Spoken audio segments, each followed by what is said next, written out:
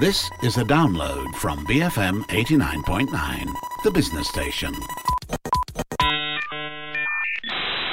Good morning, BFM 89.9, which is joined us, Julian Ng, Ibrahim Sani, myself, Sharad Kutan. The morning run with its concluding show, the S&M show. You make it sound like it's the end of the world. No, it's not the end of the world. It can't be, because tomorrow is another day, as they say. But more importantly, the question is, and the question before us, is how expensive are markets right now? And should we care? Yep, we definitely should be caring, I think, for a lot of people who have been following this show and who have been following our other shows like Market Watchers. The question is whether it is too expensive to buy into markets right now. I mean, the global markets have had a very good run since the financial crisis back in 2008, which was followed by unprecedented policy to flood the markets with a lot of money. And as a result of that, over the last few years, the S&P 500, which is an American index representing 500 of the largest American companies in the world, as well as being a barometer for world stock market health, right? That index has tripled over the last few years. So I think it's a very apt question to ask whether markets are expensive right now. And I also saw a headline back home in the Edge Weekly asking, the headline goes like this, post-Malaysia, undemanding valuation, uncertain prospects. So it says something about the direction of where Post-Malaysia is going. According to the article, Post-Malaysia is trading 17 times, whereas another competitor, GDEX, similar business, that's trading 78 times. This is, of course, referring to the price-earnings ratio, or the PE for short.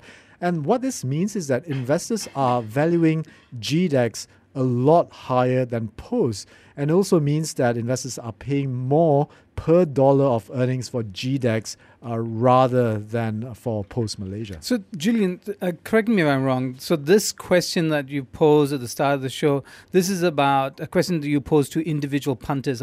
Is this a good time to go in, or should you wait for the market to go down before you go in? Crudely speaking, yes. Okay. Crudely speaking, individual punters, but not only punters, which a kind of very I guess not a very positive view is cast on the reputation of punters, right? There is this sentiment that they're not very sophisticated in investments and they don't really know what they're doing. But actually, that's not true. There are a lot of punters out there who are quite sophisticated beyond the asking, the question of, hey, the share price going where? That beyond asking that kind of question. But it's also something that international fund managers focus on. Is it cheap or is it expensive to buy into stocks? Okay, so how do you make that calculation? Yeah. Basically, for the ordinary person who wants to invest in the stock market, what would that calculation be? Crudely, what the PE is trying to say is that it takes about 17 years for Post-Malaysia's profits to so-called pay back or cover the cost price, while for GDEX it takes 78 years. So you can see 78 years. 78 years. Yeah. Versus 17 years, the lifetime of a teen versus the lifetime of a human being. Bernie Sanders. Okay, more or less. So this is the price versus the earnings, and the earnings are stated on an annual basis. So if your price to earnings ratio is 17 times, you can express that in the number of years. So Post-Malaysia, as Ibrahim rightly pointed out, takes 17 years to pay back. I'm using air quotes here, to pay back in terms of the earnings, while as GDEX 78 years. You can also turn it the other way around and ask yourself that if you invested $1 or $1 into the company, what is the returns per year, returns per annum in percentage form, right? So that is now this is going to get technical, but bear with me because it's actually quite interesting. That's the inverse or upside down of the PE ratio. Instead of taking P over E, you take E over P, earnings over your price, and that means for Post-Malaysia is 1 over 17, which is about 6%, about 3 or 4 percentage points higher than what the FD is giving you, and that's to compensate you for taking risk. So that's fair. And for GDEX, it's 1 over 78, and that results in 1.3% earnings yield for GDEX. And you have to really ask your question of should I invest in GDEX or should I just put my money in the fixed deposits, right? Yeah, because fixed deposit is a safe return, no risk or little risk involved, PIDM insured, and it still gives you about 3 times more than, say, GDEX. So is it possible that you could invest in a company with a P to E ratio, whatever it may be in the case of Post Malaysia's 1 to 17, but that could change over time, right? So it actually could improve. So while it might not look so great now, it could, for whatever reason. Sharad, you are so knowledgeable because this is all about change. This is all about what investors expect for the future, right? They're not paying 78 times for GDEX because they are charitable, right? They want to expect some kind of future growth for GDEX. And it is a gamble that they're taking because I think GDEX just recently had a Japanese investor and they valued GDEX at exactly that, 78 times, which means that there is this expectation that the growth of GDEX will become so much more rapid in future years that it compensates for that expensive price that they're paying. So it's really a gamble for the future growth of the company. And one scenario that you can illustrate this quite accurately is the tech sector, the Amazons, Facebook, Googles of the world, compared with, let's say, tobacco or oil, right? Oil companies. Yeah. So Apple recently overtook ExxonMobil as being the biggest company in the world. Or maybe in not terms of recent. market capitalization. I think a while back already. Yeah, and tech companies in general have got very expensive PE ratios compared to either tobacco or oil companies because the perception is that there is not much growth in the latter two groupings. Yeah, but there's also an indication of brand value, you see, because of this intrinsic goodwill that investors tend to attach to these sectors like tech sector. But the future prospects are making these kind of investments quite steadily. Now, following back to the earlier statement that you made, Julian, on the Japanese company buying into GDEX, Yamato Holdings, Berhad, bought GDEX about 10% stake earlier this year. And I think it could be also because of the FX gain that they might get because yuan against ringgit, they might see some value entering now. So while PE ratio was high on their mind and also the yield that they might get from this investment, it's also an opportunity for foreign investors to come in and try to capitalize on the cheaper or the perceived cheaper ringgit. So it doesn't make it so expensive for these foreign investors to come in and invest in yeah, local it's bonds. Peanuts for them. Yeah. Peanuts for the Japanese. I also want to go back to your what you mentioned about goodwill and brand value. So if you start from square one, which is one time, let's assume one time earnings, let's say $1 million, and you're paying $1 million for the company,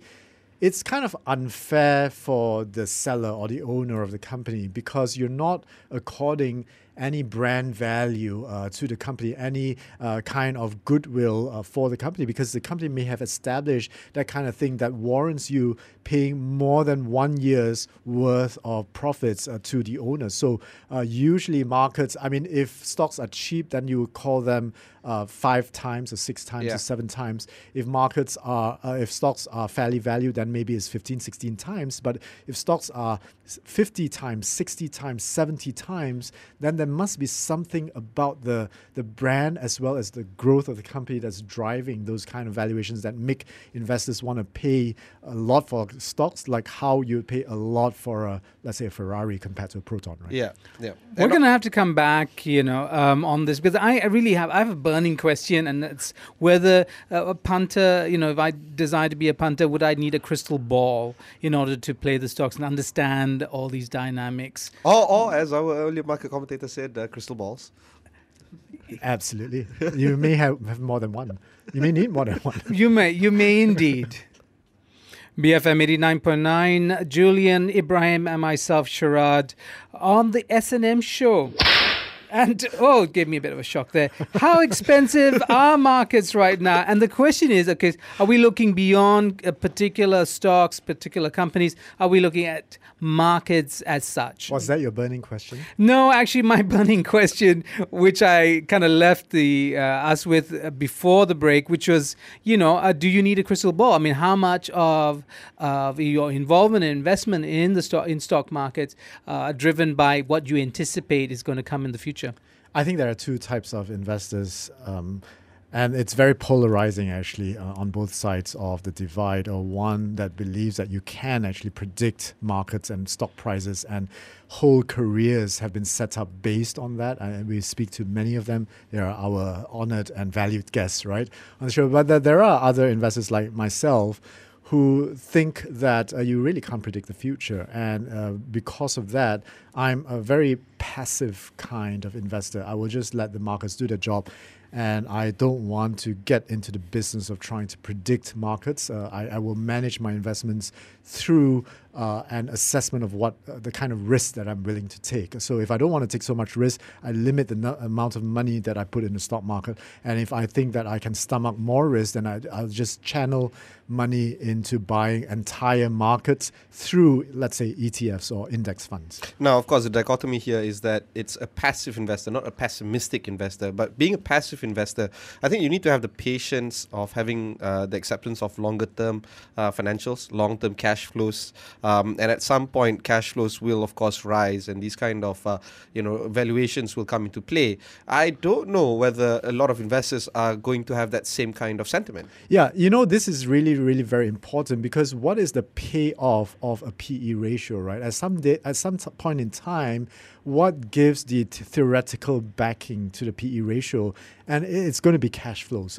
If you are not going to pay your investors dividends in the short term, and you are telling them to pay a very expensive price for you, can they? I don't think they can stomach that kind of no reward, no payback for 5 years, 10 years, 15 years, right? At some point in time, Facebook, Amazon, Google will become mature companies. And during that point in time, when you hold the stock long enough, the cash flows are going to be what drives the value of ultimately of that company. And you're going to be rewarded either by waiting or by selling your stock in the short term for other people who believe in the long-term cash flow prospects of the company. Okay, I mean, the philosophical discussions aside, coming back to your question, are markets expensive right now? I mean, how do we even determine an answer for something like that? Okay, so let's look at PE ratios, and that's a very good question. Malaysia right now, according to this website called starcapital.de, you can actually go to the website and check out a global valuation, and they laid out very prettily and conveniently for you to check out market pricing according to regions and so on. Trust the Germans to do this. Yeah, exactly. So let's look at PE ratio. Malaysia is trading at about 18 times, so 18 years to pay back your earnings for Malaysia. The other country, a very big one, of course, is the United States. And what do you guys think is that being traded at? I don't know. Oh, okay, I got it here. 18 years as well. 18 years, right? The United States. Actually, yeah, 18 years. So comparing US to Malaysia, and they're both trading at the same level, what does that mean? It means that we are at the same level. I don't know. Are we? So the question is, are we, right? So meekly. I think you should have had like a dong that sort of knocked him over the head. Bad no, answer. but the question is very relevant. What are the risk and return prospects for Malaysia to be ranked on the same level as the United States, right? That's the question that is fodder for another show, of course. What is an expensive country? For instance, Italy, 120 times being valued. Yeah, Norway has about 78 years. Again, one lifetime of investment, I suppose. Okay, so what are you looking at? When you look at a country like Italy, we know the problems with the Italian banking sector, non-performing loans amount, 18%. And there's all these issues with Italy, right? So does that factor into something like, its valuation or how? It's the very short answer to that. Yes, it does factor in. And I think that they are, I guess, in a very transitional period whereby investors actually expect Italy to turn around and therefore give the kind of returns that are required to investors going forward. Norway is the other one, which is valued highly, I suppose, because of the trust and the credit is being given to them by investors in how they manage their resources and the economy. And so they are getting something that is very highly valued by investors. So, okay, this is another angle where I would like to look at, highly valued versus lower valued. You see South Korea as well as Hong Kong being cheaply valued right now at about 10 times or 10 years. South Korea at 11. Look at China. 5. 5.5 times. Now, right? excluding Hong Kong, Korea and China does have manufacturing prowess. They can build things fast, sometimes cheap as well. Could this be the reason why investors see them as cheap investments? Well, the cheapness is a reflection of not having a very good value right at this point by the majority of the investors on those countries. So it's kind of like a negative perception. But on the flip side of it, it also represents opportunities for other investors. So if you want to take a bet on China right now, which is extremely risky, most of the money is being managed by Western fund managers. Like the weight of money is borne by Western fund managers, and they don't think that China is so hot. And that's why China is going very cheaply right now. It's like buying a property in a bad neighborhood, right? It goes cheap, but do you want to live there? Yeah. Very, very interesting questions. And in fact, I've just tweeted out a link to those websites that you mentioned just now, Julian. Yeah. Okay. So the other there are many there are a few more valuations. Thank you, Sharad, for doing so. We got to thank him for this effort. It's a good initiative. Thank you, Sharad. Yes. There are a few more valuation to go through. Someone actually went on to take this idea of PE ratio to a more extreme level and saying that PE just 1 year, I mean that's nothing, right? Yeah. That's no good. So we got this CAPE ratio, what is called the CAPE ratio, CAPE, which stands for cyclically adjusted PE ratio, which actually takes the average of 10-year, a moving average of a 10-year PE ratio, just so that valuation can cover economic cycles, and that they argue will give you a more realistic view of where markets are being traded. Yeah, of course, this is, it just ties in with the weighted average, ties in with smoothing the forecasts. It's actually a good way of measuring things. But from here, you get a very inverse way of the result. For instance, we discussed just now, Hong Kong was quite cheap at about 10. Now it becomes slightly more expensive at about 13. Yeah, that's right. And also, if I may just add quickly, you can't just look at the PE ratio in isolation. And we're asking the question of how expensive markets are today.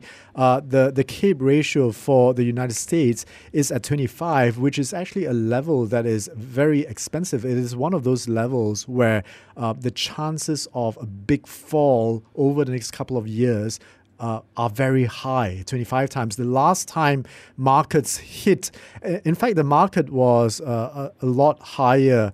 The market is now at the same level as when the global financial crisis happened. The 25 times CAPE ratio was last seen in 2008. And these patterns hold? I mean, they hold true, so one can rely on them as a barometer? Not totally reliable. Good question. But it's an indicator of expensiveness, I think. So, for instance, the indicator of the expensiveness or the value of whether or not to enter this CAPE ratio, it ties in with, say, for instance, Japan. Japan now has the same valuation as US at about 24, 25 times. So this again falls into the fact that the same risks and rewards that is associated between these two markets, Japan and US, you can make the same argument that it is the same. Okay, just to add to that very quickly, because we are running out of time, maybe we'll continue this discussion next week. The dot-com crisis, 45 times CAPE ratio. So right now, 25 times is not the highest. And just on the eve of the Great Depression in the 1929, 1930, that was 30 times. So we're 5 points short of what we saw in the Great Depression. So what were you doing on the eve of Great Depression, Julian? I was not around. And did you watch The Big Short? Another, I think, study in patterns, right? So patterns, I think, very interesting. In lieu of crystal balls, which are not easily available in shops around the country. But thank you, gentlemen. Julian Ng, Ibrahim Sani, and myself, Sharad Kuttan, BFM 89.9. Thank you for listening to this podcast. To find more great interviews, go to bfm.my or find us on iTunes. BFM 89.9, the business station.